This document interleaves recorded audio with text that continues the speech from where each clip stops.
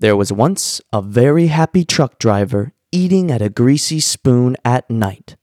3 motorcyclists came and proceeded to pick on the truck driver by pouring pepper and salt all over him, spitting in his coffee, and stealing his food.